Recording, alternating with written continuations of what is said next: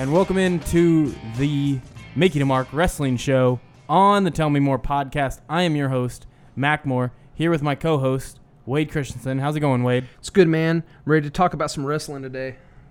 And we're going to be talking about No Mercy. This one, huge build-up in terms of the excitement. I mean, you have Corey Graves just talking every week to WrestleMania caliber main events. Yeah.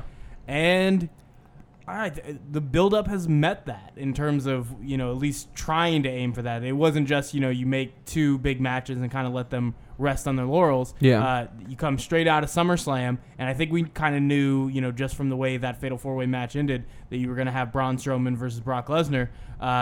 Not so sure until the next night, but they hit you with it quickly with the John Cena Roman Reigns, and it's been a nonstop full month. Normally they have a pay-per-view every 2 weeks. Yeah. This one a month in between SummerSlam and No Mercy, and they brought out all the bells and whistles. No pyro anymore. Yeah. But everything else, they came in prepared, and they sold this to high heaven. And I guess before we talk about the matches, we'll just real quick wait.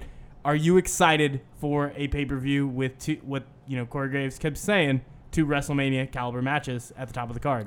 If you'd asked me in previous months if I was going to be excited for Lesnar and Strowman, I would have said no.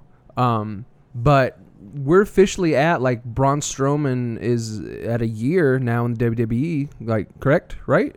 Because I think he debuted last year after SummerSlam, the night after with the Wyatt family. I think it was. I don't remember the exact moment they had him in there, but that sounds about right. I think it was the night after. And if you'd asked me just a couple months ago, I would have said no, just because I didn't think Strowman was ready. But he is head and shoulders above what I ever expected him to be at.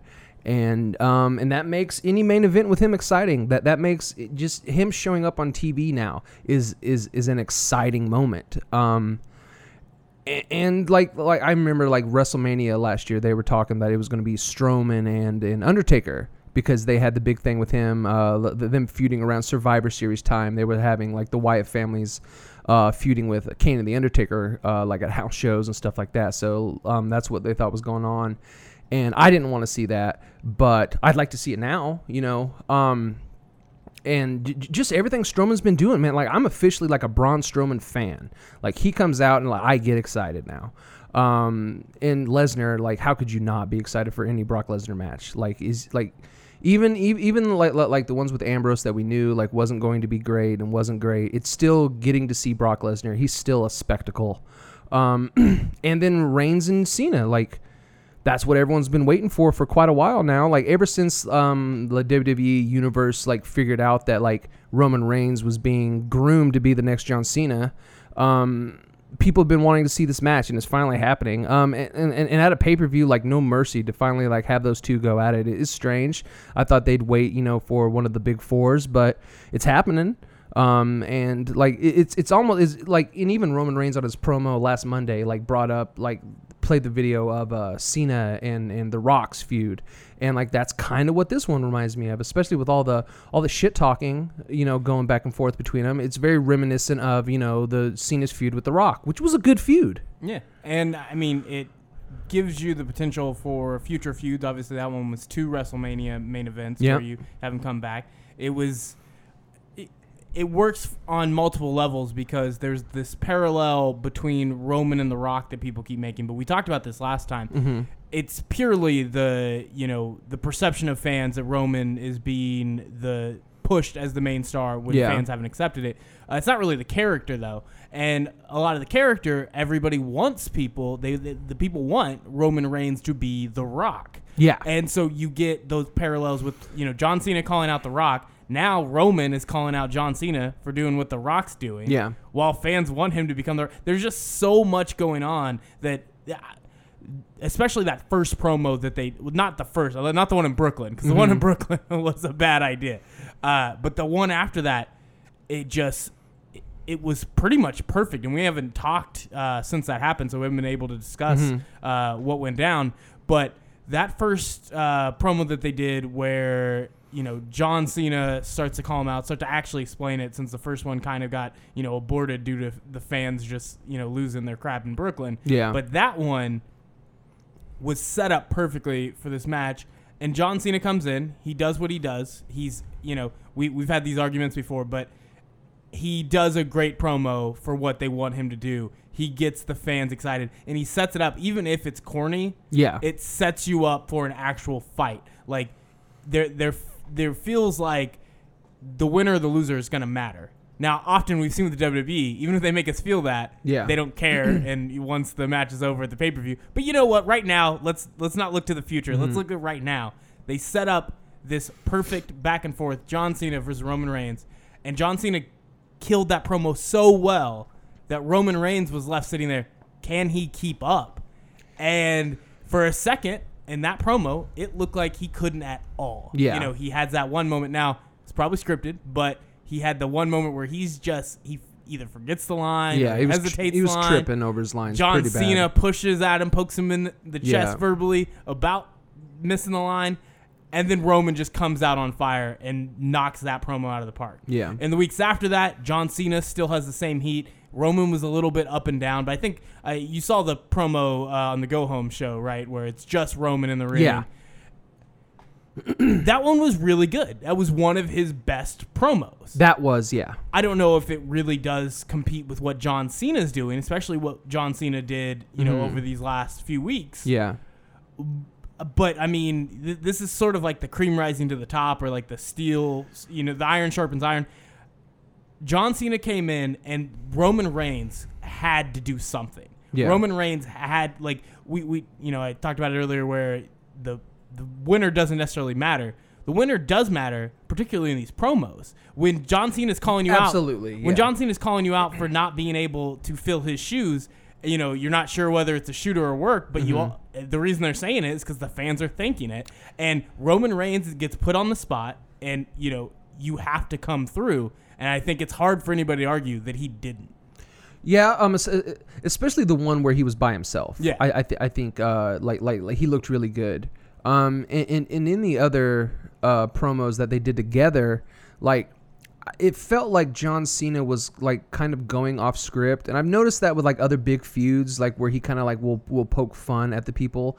That like it kind of seems like he's going off script, and that throws off whoever he's particularly people who aren't as good improvising. In Roman Reigns, yeah. And that makes John Cena look good, because he got a pop, he says something funny, he made him trip over their lines, but like it's at the expense of the other performer. And that's just like one of the big reasons that like I just like can't get behind John Cena like ever. Like I just can't get excited for him. I just think he like, as much as people have gone against it, I think he does bury talent. I don't think he buries undercarders or mid-carders as much as people say he does, but I think the people that are at his level, which would be Roman Reigns, The Rock, people like that he tends to like bury a little bit. I mean, it depends on what we're saying on Barry. Like, if they're going out and they're going up against each other, and I can see the idea, like, you want to have a guy who's larger than life that also brings that person up to their level and makes it this great fight. Yeah. But those people are few and far between. Very true. And so when John Cena does it, at the very least, John Cena is supposed to push him up there. And if you're talking about, it's not whether he's burying these kind of mid-card talent. At least talent he's making it interesting. But I also want to know, like, who's the guy that he buried? If we're saying really buried, as opposed to just make sure that John Cena shines and the other person kind of fades a little bit.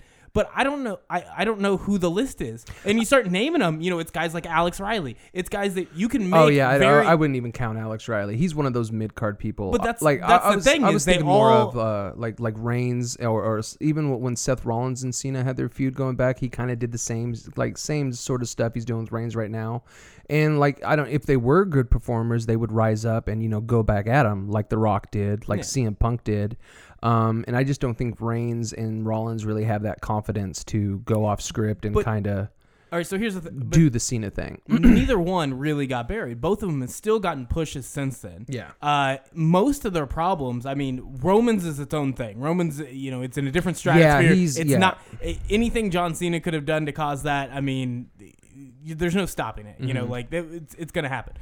In terms of Seth Rollins, a lot of his is his own fault. Yeah. He is just not very good on the mic, and he actually, it's weird because he is charismatic in some way, and it translates zero to promos and in the ring. But Agreed, like yeah. outside of the ring, it's like, yeah, I could like that guy. Like, find a way to show that, and they just haven't been able to do it. He hasn't been able to do it. Yeah. But you start going down the list, the only people you can actually say, if you really mean buried, if you're talking about like just knocked a career that's on the upward trajectory and just knocked it out of the air. Yeah. I mean, the only people you can name are those mid-carders. You start getting the Alex Yeah. Rileys, those are all the names that you can find. I can't think of anybody that John Cena really stopped them from becoming this Yeah. star that was on the same plane as him. I think it's just they haven't been in a position to have a star on that level. There's a You're lot right, of factors yeah. that go in. I mean, that's the reason they're in this weird holding pattern right now where, the fans are wanting guys like Finn Balor to be the top babyface. Mm-hmm. It doesn't work. The only guy you have up there is Brock Lesnar. You can't make a Brock Lesnar-Finn Balor match. There are so many other reasons that Yeah. they haven't been able to get a star on John Cena's level, to get another person that's that over. There are things that John Cena does, and you can hold it against him. Mm-hmm. But I think definitely with those promo work, he puts them in a place where they have to come through and knock out a promo on the level of The Rock. And if that's Yeah. what you want, if that's why you don't have managers coming out for anybody but Brock Lesnar, Mm-hmm. then you're hoping that Roman Reigns becomes the next Rock. You're hoping Seth Rollins becomes the Yeah. next Shawn Michaels. If you expect that, then they need to be put in the position Roman Reigns has been put in over the last month, with John Cena just putting all the pressure on him through the mic. Yeah. And if they don't come through, well, then they're just never going to become that guy. And it's not even if Roman Reigns failed this time, it's not like he'll never become that guy. But there's no other way to teach that. There's Yeah. no other way to make it. There's no other way to. We talked about this before. Maybe Roman and there's other guys, Baron Corbin, guys that don't understand that they're not hitting the right notes. Yeah. And maybe the only way to do that is to put him in a spot where it's do or die. That's You a good have point. to come through. That's a really good point. Like I guess burial was the wrong word, and it's more of just like I'm nitpicky about my Yeah. dictionary definitions. Well, and like pro wrestling's usually good about like covering up the weaknesses of whatever Yeah. whoever, and when it comes to Mike stuff, like that's definitely a weakness for Roman Reigns and a number of other superstars now, and just putting them in the ring like that with John Cena isn't doing them any favors. But at the same time, they need to get better. Yeah. Like if they want, because John Cena does everything good. Like but I'm just not a fan. And as good as he is or whatever, like I don't like him. I don't like anything about what he does. But I think part of you not liking him is the best part about him. Like having that sort of like pure baby face that will get certain people to yeah. just always love him. Yeah. And for you to be a heel guy Yeah. that hates him, he's doing exactly what Yeah. his job is. He's And- Superman, and he does a great job playing Superman. And he seems to have gotten better at it. That's the thing is the mic stuff. He got better during the time he was going up against The Rock. Yeah. When his in-ring work over the last year has gotten better when Yeah. he went through the AJ Styles matches, and he's starting to get to the point like he's becoming that type of superstar that even the hardcore smarks that just hate him Yeah. to the bitter end, they have to at least give him props in some way. Mm-hmm. There's it is complete nonsense assholes that are left that just completely think John Cena is not good at anything. Yeah, You know, and it's- I don't think because I've seen him have every match he had with AJ Styles was fantastic, and before that, I couldn't say that John Cena ever had a fantastic match, but CM Punk. I mean, they were. Yeah. He was at 15 years, and if you were naming them off,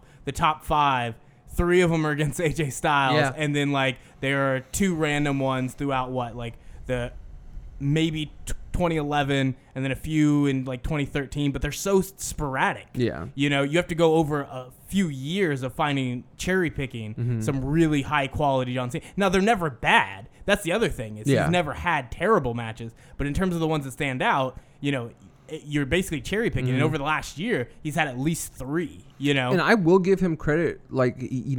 He had probably the best match that the Great Khali ever had. And so I'll give him credit with that. If you can have a good match with the Great Khali, then good for you. Cause pretty much have to be a superhero. yeah. So yeah, and we were talking about that, and I think Lesnar, Braun Strowman, like, the Cena Reigns one just steals it because the mic work, or at least definitely Cena's mic work, but that face off was so good for the last month, so intriguing. And Lesnar versus Braun went kind of the minimalist. It's like it's the Universal Champion, but you don't need him. We don't see Brock every week. No. And so you just immediately, first night out, Braun comes and lays out Brock. Yeah. You have a couple, I don't know if it was like right after, but it was only a couple weeks of just, Braun comes out and they actually, Brock Lesnar gets the German suplex on him and Braun just stands right back up. So you have this build up and you don't need as much talking. And then they actually had like the little backroom split screen promo where, and that one wasn't bad. No. It still awkwardly had Paul Heyman like just kind of like catty corner staring at Brock like in the creepiest like uncle way. Just Heyman always seeming surprised when Lesnar speaks. Yeah. Like, oh no. But yeah, they do that one good. And then, I think some of the criticisms of Roman Reigns promo is that he kept relying on the lazy bitch or fake bitch thing. You get a big pop by cussing. But I mean, that's what Brock Lesnar did. But he did it. He just did it twice, and he doesn't say much else. But as soon as he says it, he gets that one pop. Yeah, and it works. I'm ready to watch that fight. And now the big problem is knowing WWE and knowing how you can't ignore the dirt sheets, and you can't ignore the fact that enough of the time they're right. It looks like Brock Lesnar versus Roman Reigns for the Universal title at WrestleMania is the end of the road, and they're not likely to let Brock drop the belt. And so you're left with very few outs in what to do in this match. I think I want to see it. I want to see just a big brawl. Yeah. But at some point, you got to get to the end. You got to get to the finish, and you have two big brutes that you have to protect. Yeah. And so there's not a lot of options to make this a good match. It's just a regular singles match. So it's not even a no disqualification, which you could just have them, going around the ring doing whatever. With the the disqualification, I mean, you could have that as a schmoz finish to make sure neither one gets pinned clean in the middle of the ring. But those are all things that could potentially upset the fans. You're waiting for this WrestleMania caliber match. You have these two big matches at the end of the night that you've just built up for a month, and fans are actually excited. Yeah. Smart fans, regular fans, mainstream, everybody is excited for these two matches. And if one of them ends in, I've seen random fantasy booking of Roman Reigns coming out to attack Braun Strowman and all this crazy, like whatever it ends up being, there's not a lot of ways that they can end this match and have both people come out looking good like you would want them to. And there's also, I mean, I guess they could hit you with a surprise finish of Braun winning, but I don't think anybody's expecting that. I think really the idea is Brock wins, and how do you make Braun look good while Brock retains the title? And there's not a lot of options. No. But, like, I don't know. The reason this match, like, I find it to be, like, so exciting is, like, this is the first dude that, like, when you put him next to Brock Lesnar, like, he looks like he could kick Brock Lesnar's ass. And like he's the first person since Goldberg, or like, I guess The Undertaker, that looked like, a physical presence next to Brock Lesnar. So, it has the potential to have a good match. Yeah. I hope they go more along the lines of the match that Lesnar and Undertaker had in Hell in a Cell, which was like a pretty decent match. And they don't go, like, I just don't want it to be a 3-minute match like the Goldbergs, like those Goldberg matches. Like, I just want it to be an actual match. Whatever happens, happens. Lesnar loses, Lesnar wins, whatever. Like, I just want it to be an actual match. Just because, like, I don't know. Like, I don't want to see Brock Lesnar out there for 3 minutes. Like, you don't get to see him much. So when he does have a match, like, I want it to be a match. So we'll see. I just think it's funny because, like, I remember at the Royal Rumble last year where Lesnar gave Strowman a clothesline and Strowman didn't go down for it, and Lesnar was pissed. He was so mad. So I think Braun still thinks about that a lot. Like, when you should. When you see their interaction start, even when Braun's taking out Brock, like, he has to know that's what's happening. Yeah. Braun still has like a moment of hesitation. You can see it. He's this big brute that looks angry all the time. Yeah. But for one moment, he looks, wouldn't call it scared necessarily, but nervous. It's unsure. Yeah. And you see it every time. Yeah, for sure. He's just remembering that clothesline that he's like, wait, I better not mess this up again. Yeah. Remember how hard he hit me after that? I remember, Braun.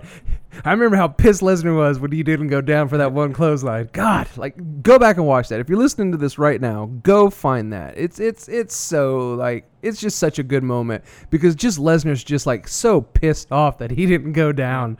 So yeah, no, like, this is great. Like, and especially having 2 matches this big, like, you would think that, like, the matches they're having, they would have waited until, like, Survivor Series. Like, these seem like, Big 4 level, matches, but, they're rolling them both out on No Mercy. So, we'll see, man. Like, and it's exciting. Next Raw pay-per-view is going to be TLC. So, ooh, I didn't know that. So if you have a rematch situation, whatever the fallout is of No Mercy, that's leading into that rivalry is going to go into, TLC. So some shenanigans are going to happen on the next pay-per-view. Yeah, for sure. So I'm excited for that. Real quick, if you were fantasy booking this match, how does it play out? Ooh. That's a good question. Man, just drop that on me right here. Well, I did set up the rundown a day early. You just couldn't find it before now. That's true. I didn't find it until earlier. Like, I mean, it could go either way. Like, and it doesn't really matter. Like, because they're both monsters. So, like, one losing to the other one doesn't... Like Lesnar losing to Strowman doesn't hurt Lesnar. Strowman losing to Lesnar doesn't hurt Strowman. I would book it with Lesnar winning, just because he's the bigger star. He's who they're spending all the money on. So you don't want to just take his title away, especially before. I mean, we got Survivor Series, Royal Rumble, WrestleMania all coming up.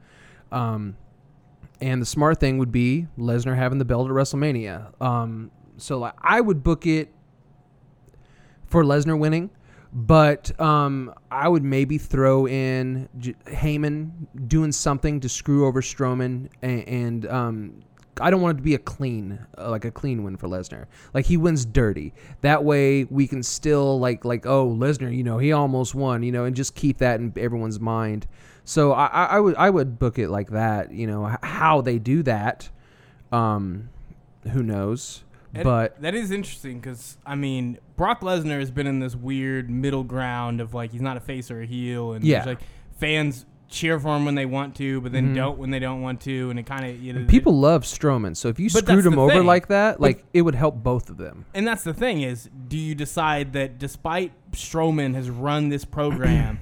as the heel. I think that's been pretty clear in terms of how they've run. It's not like, a dirty heel. It is a monster heel. Yeah. But, like, he's definitely been the aggressor. Do you just flip it? Is that the swerve that you hit? It looks like, Brock is supposed to be the face going into this, or at least the placeholder of the face, and then Heyman cheats. That's pretty good. I like it. Yeah, and it, because now it makes Lesnar like an asshole. Like, you just cheated to beat, what's becoming the WWE Universe's hero. Like, they go crazy when Strowman comes out. So, yeah, if you screw him over, like, that helps, and that, boom, Strowman's now a babyface just by getting screwed over, and he doesn't even have to change anything. He can still go out there and smash people, but now, it's okay for them to love him while he does it, and it puts Lesnar back as, this heel that is just going to be your champion and never show up, whether you like it or not. I'm 100% on board. Cool, thanks. It actually is the only thing that makes sense.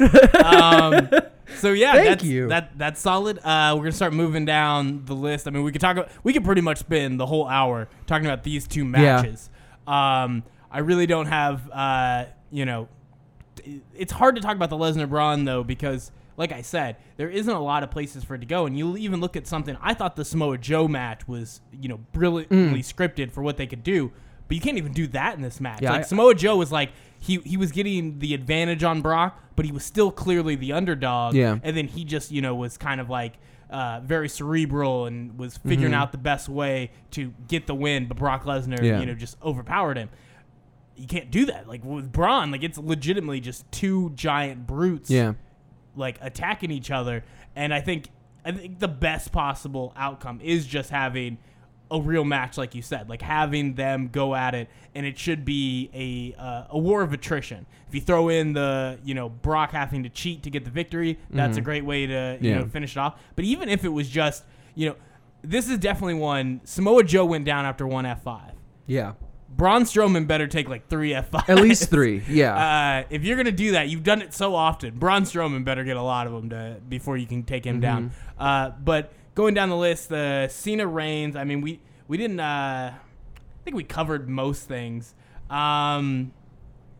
Real quick, we already talked about it, but just to give like your quick little take on it, how does Roman Reigns how does he look coming out of this feud, whether he wins or loses against John Cena on Sunday? I think he needs to win. You think he needs to win? I think he needs to win, as opposed to running back the John Cena loss to The Rock, where the young gun has to question himself. You think this one Roman needs to take down Cena? I think Roman needs to take down Cena. Yeah. Okay. If it's going to if we're gonna go with, as everyone's saying, Roman versus Lesnar at WrestleMania. That's true. Then I think Roman needs to win. But we do have time. It is no mercy. There's plenty of time. But if you have Roman lose to John, like it's pretty much run back the John Cena The Rock rivalry, but instead of doing it over a couple WrestleManias, do it over a couple months. Yeah. And so it's like Roman loses at No Mercy to John Cena, but then the rematch is at Survivor Series, and Roman looks strong when he takes him down. If they're going to have a rematch, then absolutely. If this is a one and done, Roman needs to win. Okay. If there's going to be multiple matches, they can have Roman win at the end, but they can't just have Cena beat Reigns, and then Reigns is still just going to go out there and like try to challenge Strowman after, because I don't know what they're going to do after this match. Like we never know. What the direction is going to be. They don't know. So. So just at the end of whatever this storyline is going to be between Reigns and Cena, at the culmination of it, whenever that is, could be Survivor Series, who the hell knows? But when that happens, Roman needs to beat Cena, and he needs to beat him clean. With no fuckery, nothing weird, no Cena feigning an injury or anything like that to go film Transformers. He just needs to beat him clean. And I think Cena's getting ready to leave. He's starting to grow his hair out. So he's going to go film a movie soon. And yeah, you can't win and then just be gone for months to go film Transformers and then come back. Like, he needs to lose. And that way it just seems like, he tucked his tail and ran, and then Roman Reigns can go on and do promos about how he ran John Cena out of the WWE. He embarrassed him after all that. And ended Taker, ended Cena, ended Lesnar. Yeah, that's a good plan. Once again, it sounds too good. I don't think it's gonna happen. Let's start moving down the list. Tag team championship match, the partial Shield or the broken Shield versus the Bar.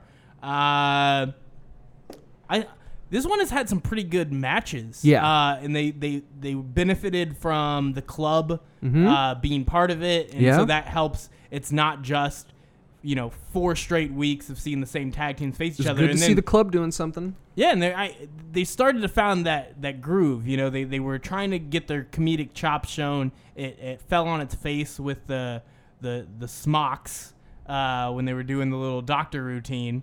But I think this one, they're still, badasses in some capacity. Yeah. But they get to add their little bit of humor so that they have a catch. And then, yelling nerds, the fans have been in on that. And once you have a catchphrase, you're on TV. And that's the key. They know that, and they figured it out, and they got it working.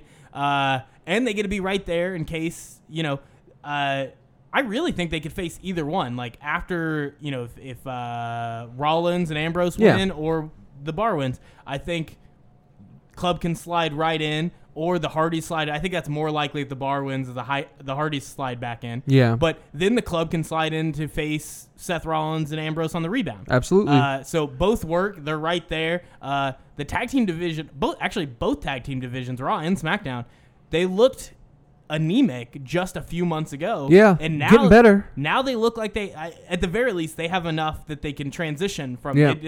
I think on SmackDown, it'll be a little while before we see the Usos and New Day stop fighting each other. Yeah. And they've been killing it. Like, they can keep fighting because they've been having great matches. Even the promos versus each other have been okay, and I can't even believe I'm saying those things about the Usos and New Day because I hate both those teams, but they're doing great. They're doing great. Stop being a hater. Yeah, they're pretty solid. I am. I'm a hater. I'll admit it. But yeah, I think they are stuck with just the two, but they've been great matches over there, and then on Raw, it was a great idea to put Rollins and Ambrose, who were just kind of toiling in the mid card and didn't quite know what to do. Yeah. You get the fans back on their side. I mean, they love the Shield reunion. You keep getting to hint at the possibility of Roman being there, and then the fans have to make a very tough decision if that happens. Yeah. So it all works out. I will say you had very strong opinions about Dean Ambrose. The Miz and I both did. Has that changed since they put this team back together? No. Nope. No, not at all. It's better. It's something interesting that Ambrose is doing now, but like I just still want more from Ambrose. Like my fantasy booking was for when they ended up winning the titles was that they were going to lose, and then Ambrose was going to turn on Rollins. Like that's what I wanted. It's too quick. Yeah, I just wanted it though. Like You gotta wait. Like, You gotta wait. Yeah, but do you remember when the first time Triple H and Shawn Michaels were reforming DX, and they did the entrance and they did the crotch chops, and then Triple H beat his ass? Like that's what I wanted. I wanted that. Oh, we thought the Shield was coming back. Just like, oh, I thought DX was coming back, and nope, Triple H said screw that. That's what I wanted, was like everyone to think, oh, the Shield, because that's all everyone's been saying since they broke up. And then Ambrose just boom, hit him with that DDT, and then crush everyone's dreams. And then we got a heel Ambrose, and I've seen a heel Ambrose on the indies, and heel Ambrose is great. So that's what I wanted to happen. But this is probably the most interesting thing that Dean Ambrose has been involved in since he lost the world title. So it's something. We're putting a belt on Ambrose. I think he's talented in the ring. Like, I like his matches. I just want more out of the character Dean Ambrose. Like, but it's better. It's better than the humdrum BS he was doing, losing to the Miz every week. So, you know, it's something. And like, you know, as much as I wanted to see a heel turn, it's cool seeing Ambrose and Rollins, you know, back doing stuff, and like they just seem more comfortable together than they do on their own. So it's whatever. The Bar, like I have more complaints about the Bar than any. Like I love the Bar. I think they're great. I love everything besides the kilts and that stupid finger touch thing they're doing now. Like, what is that like is that Dragon Ball Z? Is it Dragon Ball Z? Dragon Ball Z. Okay, I've been calling it Wonder Twins. I didn't know what it was. I've never seen Dragon Ball Z, but I hate it. I hate it so much. It's just too much. If they were just two badasses with the like, I dig the jackets, I dig the sunglasses, but the kilts and especially with neither one of them being Scottish. The kilts and the finger touch thing just made me like, oh, you're not badasses. You're doing some stupid nerdy anime thing. Like that's not tough and badass. That's nerdy. But they're also, yeah. I mean, I didn't like when they used to do the Ryu Hadouken when Cesaro was with Tyson Kidd either. I thought that was so stupid, especially for heels. You can't be heels doing cartoon shit. I think they can. I think I hate it. Here's the thing, though. Like Sheamus can pull off like the pure badass. Yeah. And even then, sometimes it just doesn't click between the voice and the skin and the red hair. It doesn't always work, but he's the closest to be able to. Cesaro can't do it at all. I think the only way you get it, like you do need to add a little bit of flair to what they're doing, a little kick, and I think, you know, if they're not outright doing a nerdy thing. Like you didn't even quite know what the little pose I've never was. seen Dragon Ball Z. But the point is, the pose is just kind of like it can just be a regular weird pose. Like it's not any dumber than their little bar. You know, put their thumb sideways. But yeah, but they already have that. Like they already got the sideways thumb. They already got the thing where, you know, spaghetti method. You just throw everything up against the wall and see what sticks. It's too much. Like it was like when Diamond Dallas Page first started and he was chewing gum and had a cigar and had sunglasses, and just like every single gimmick you could possibly have, Diamond Dallas Page would walk out until he was finally, you know, that was bad guy original Diamond Dallas Page. It's just too much. Like I don't know. I'm a big fan of keep it simple. Like, because you just start adding shit to it, and then it just gets cartoony and weird, and that's just how I feel about it. But I don't know. People seem to like it. Yeah. I'm sure if this Dragon Ball Z fans go crazy over it, but New Day is their whole routine is that. And that's why I hate them. They're over like crazy. Yeah. So you know, we talked about that for a little while. You know, I think the bar is doing fine. I think in terms of both tag teams, it is great to see guys who easily are talented enough to be in the made card picture, At least but they don't have spots. And now they're putting together great matches for a title, so it matters. And they're getting the opportunity. They're getting promo time each week. Yeah. And in a way that, you know, Seth Rollins, all of his promos for the last year before that were nauseating. Yeah. Like, they weren't good. So bad. Now he's getting, he feels comfortable out there with Dean Ambrose, and it's starting to work a lot better. Yeah. Dean Ambrose, his, you know, wacky stuff that you didn't like before, it is a lot more palatable when you're not running around being called the Lunatic Fringe on your own. Yeah. When it's part of this tag team, it works better. Yeah, it's definitely doing something for both of them. I think, I said that kind of earlier. I think they do feel more comfortable with each other in there. So, you know, it's working. It's working. I'm excited. It doesn't suck at all. I'm excited for the match. They've been good matches each time, and like I said, with the club involved, it's not just these two tag teams facing off for 4 weeks. You get, you know, different things to kind of split that up, and then I get to be excited. I don't have to think I'm going to see the same match going into this pay-per-view. And this pay-per-view, it just seems stacked. It's not even just those top two matches. Like, going up and down the card, there's some pretty good matches. I think it's going to be good. I mean, you know, even going to this next one, the Bray Wyatt versus non-demon Finn Balor, that was the best that they did. Like, the first time, I was not excited to watch him at SummerSlam. I thought the paint thing was, like, it was supposed to be this, like, go-home show, like, cap to what was going to be a rivalry that a lot of, like, when they first started going at it, it's like, oh, that makes sense, Finn Balor and Bray Wyatt, and then nothing worked. Yeah. And going into this one, using Gold Dust with the paint thing, Bray Wyatt did a promo that made sense. Yeah. Like, I got it. Finally. It all matched up. It fit what they were doing. And then Balor gets a great promo back. You know, great line at the end that, you know, if you're scared of this demon, you know, who's stronger, the demon or the one who made him? Yeah, that was good. Great promo set up. I'm excited. It'll be boring as shit match like it always is, but I mean, they at least got me psyched for it to happen. Yeah. I have nothing else to say about that one. We can keep moving down the list unless you have something to add in about that. I mean, I'd like to see Bray Wyatt win this one just because, you know, it's important. He did lose to the demon, so, like, I think he should beat the man. Yeah. Like, I think he should.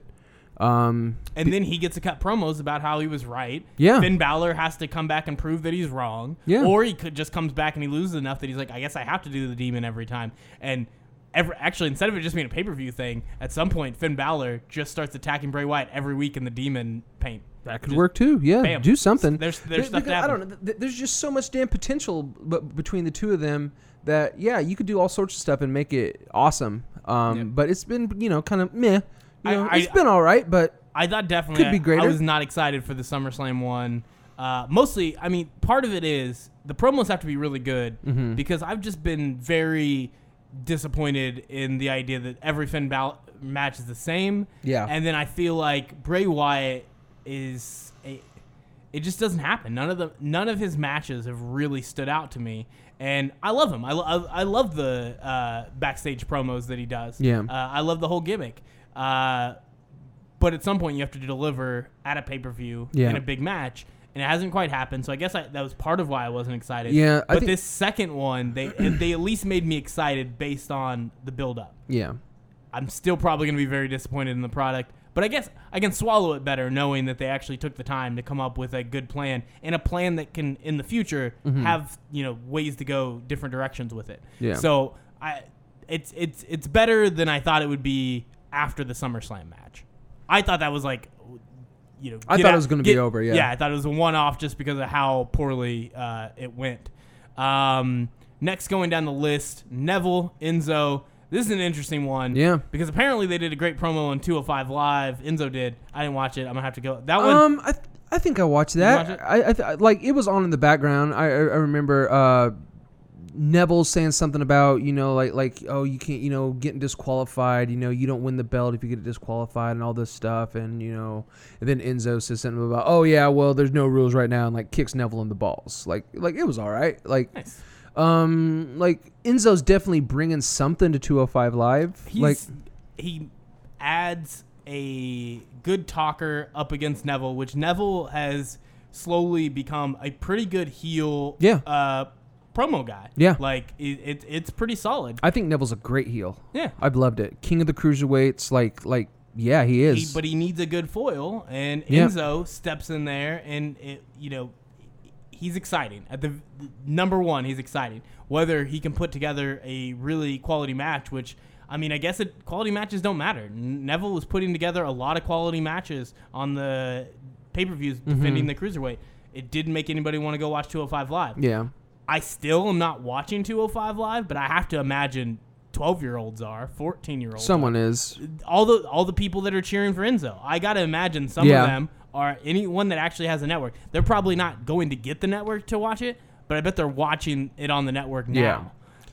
No, I think Enzo's definitely bringing some eyes to 205 Live for sure. Just because, like, who else is there to watch? And he makes the cruiserweight match that's on Raw matter. Those have been ones where even when they've been better in-ring work, people have they tune out. They the ones in the arena go in the bathroom break. The people watching at home, watching on DVR and then skip through it.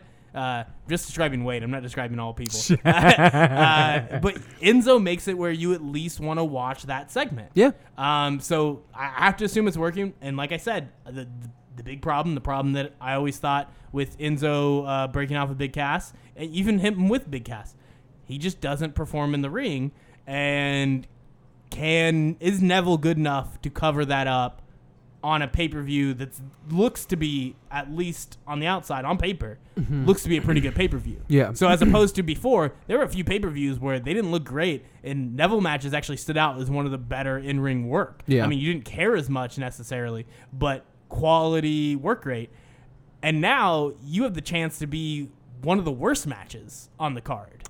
Could be. So that puts you in a tough spot and puts a little bit of pressure on Enzo. I don't think it matters. I think the people that are into Enzo, it doesn't matter what he does in the ring. No. They don't care too much. But it would be nice to see him pull that off. Yeah. Next one going down, Intercontinental at the bottom of the card, which, as we talked about this, Miz just stuck there with what seems to be slap in the face, but at least they've turned that into a story this time. Yeah. And I'm actually excited for that match. Well, first off, before we talk about, has the Jason Jordan storyline as Kurt Angle's illegitimate son, has it worked? I mean, I guess, like, it's not, like, I don't find it to be interesting at all. Just because, like, I am tired of seeing Kurt Angle come out there with his big, stupid smile and screwed up knees.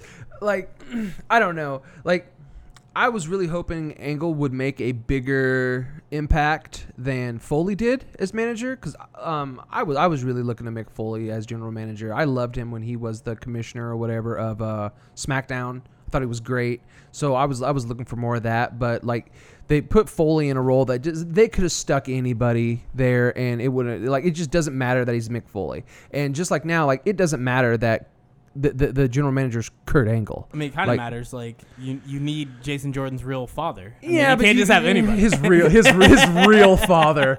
Get the fuck out of here. Kayfabe. Yeah, keep it kayfabe, man. It's just like, it's pretty lackluster. It's not like. It sucks. Like it sucks. I'm not, like, I think Kurt Angle is. Wade wanted to use his big boy words, and then he decided, never mind. No, I'm just gonna be real. Like, it sucks. It's uninteresting.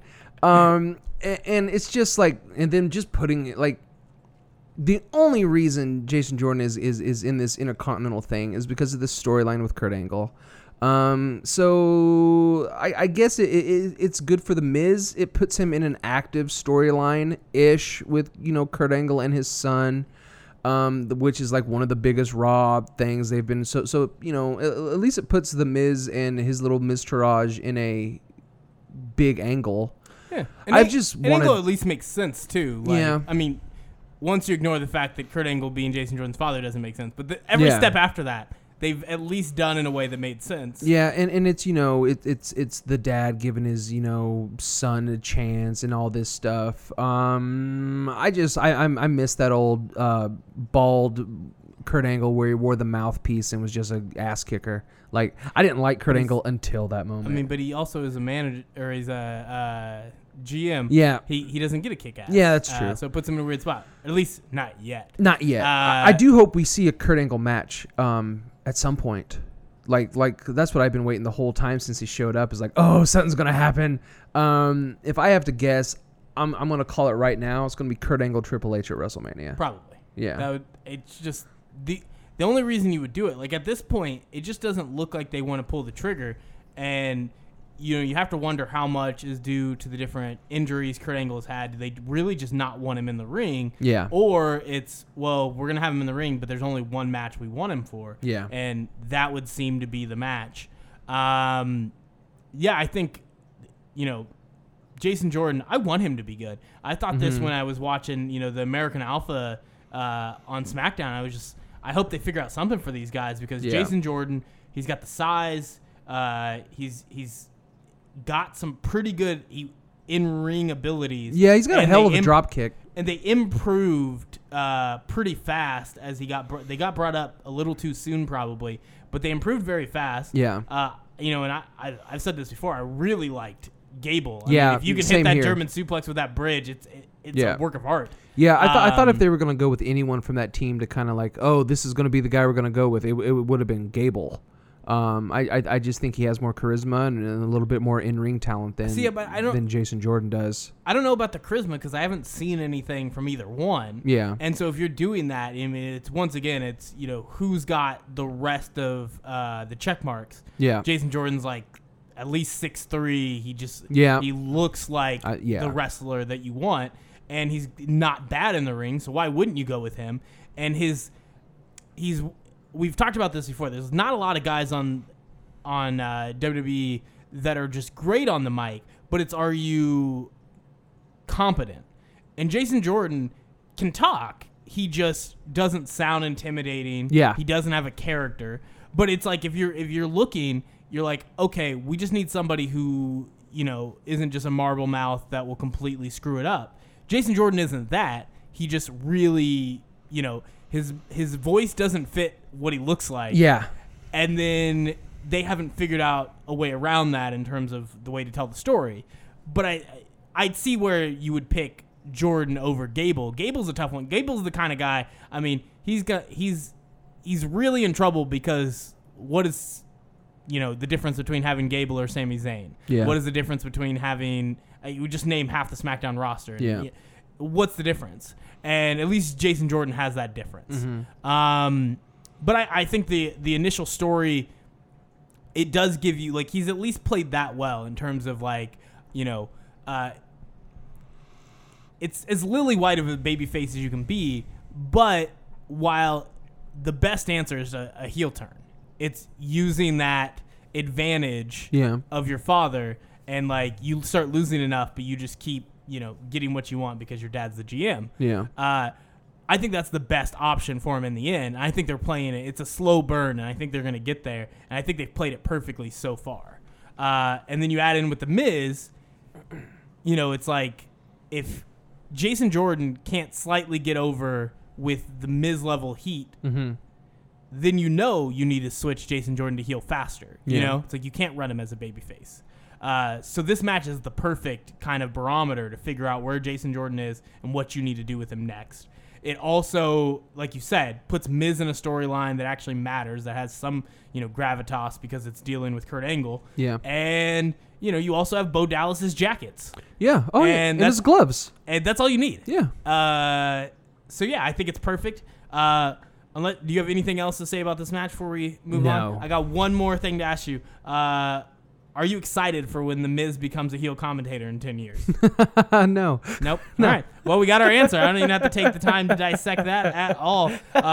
We are going to get to the Blizz, Banks, Jax, Emma, wait for it, I'm not done yet, Bayley. There's 5 of them. I don't know how this happened. I remember when it was just a face-off between, it just was Banks and Bliss again. It was the rematch. Mm-hmm. And then Nia Jax and Emma won their way in. Yeah. And then Bayley just appeared, and they gave it to her. Yeah. She just decided to help out Sasha, and then during a commercial break, it just happened. They already had built up. They had the little picture with her in it, all 5 of them. They had it ready to go. So they moved quickly back there at WWE. What do you think of this match? Honestly, I've really been enjoying Alexa Bliss and Nia Jax. I think like Nia Jax hasn't really had like great matches at all, but I think when she's with Alexa Bliss and her work somehow. Like Alexa Bliss like sells well for her. Like I think like out of all of the women in this match right now, like those two have been killing it lately.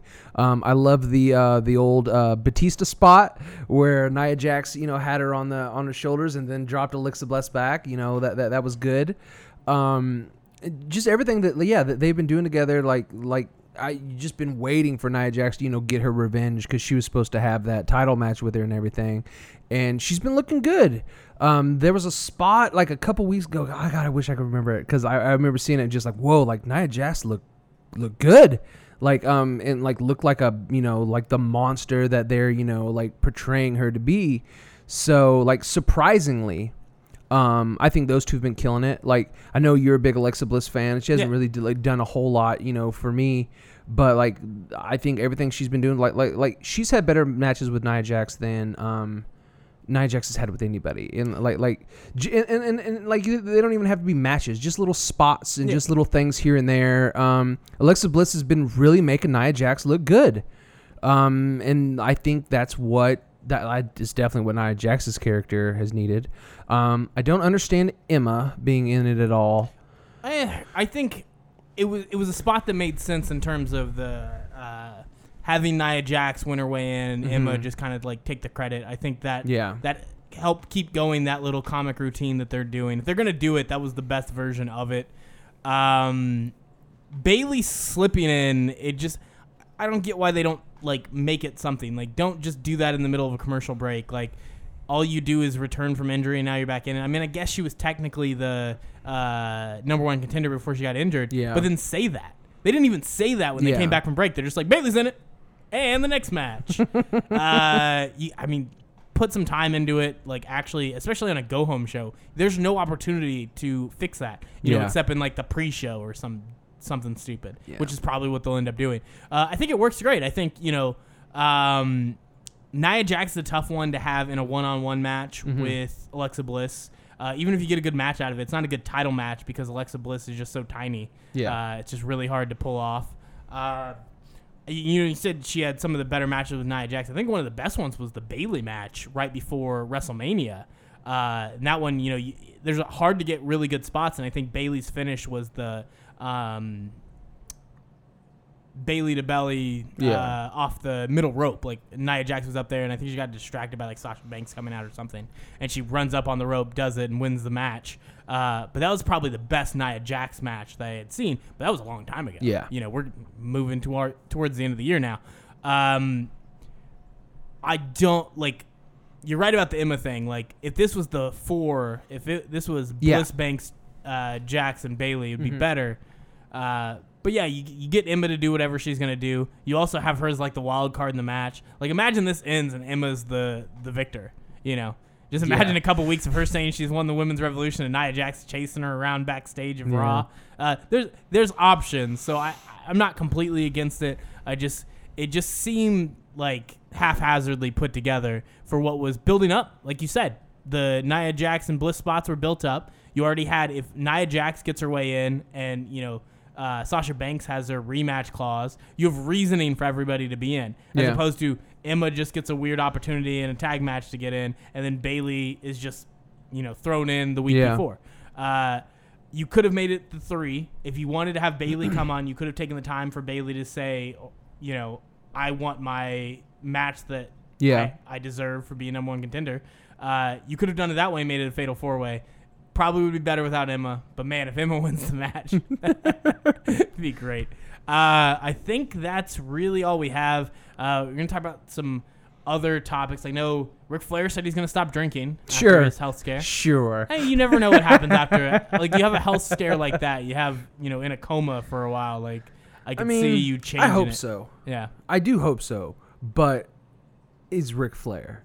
Like everyone knows Ric Flair's like I've known Ric Flair's a drunk for my whole life, you know. So it'd be nice to see him, you know, switch it around. You know, I hope it's not too late for him. You know, that was not scary, but you know, scary week thinking like, holy shit, Ric Flair might die. You know, like I had people texting me going, hey, pray for Ric Flair for me. You know, and I'm like, you know, I was pushing it a little far. Yeah. But you know, that would have been a national tragedy. Like everyone knows Ric Flair. Like so it's good to see him, you know.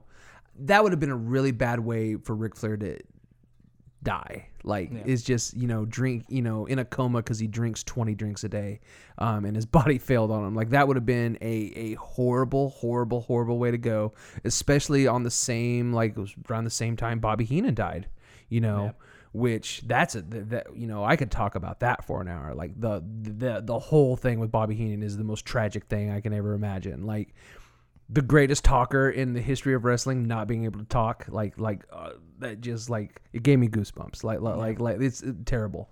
And you know, so I'm glad Ric Flair didn't go out that way, because that's not, I don't want to see Ric Flair go out from being in a coma from drinking. Like that's tragic.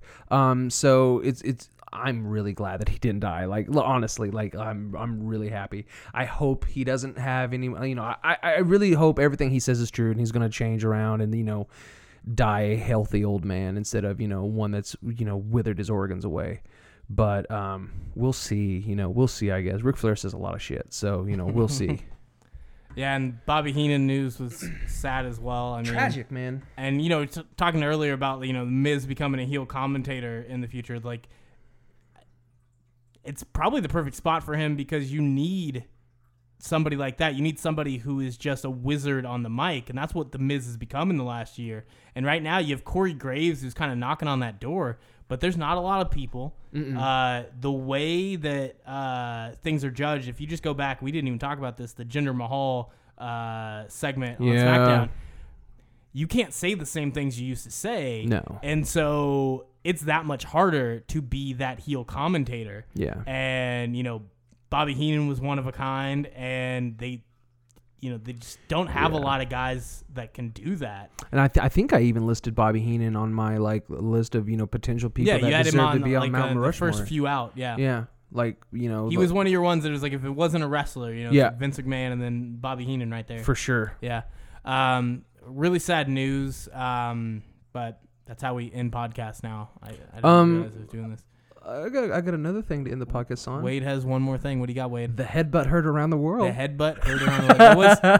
That was good. I'm not sure of how much stuff on SmackDown to talk about, but I guess that one's big enough. We should probably just talk about it. We should talk about that. First time Vince McMahon was on SmackDown in 4 years. Yeah.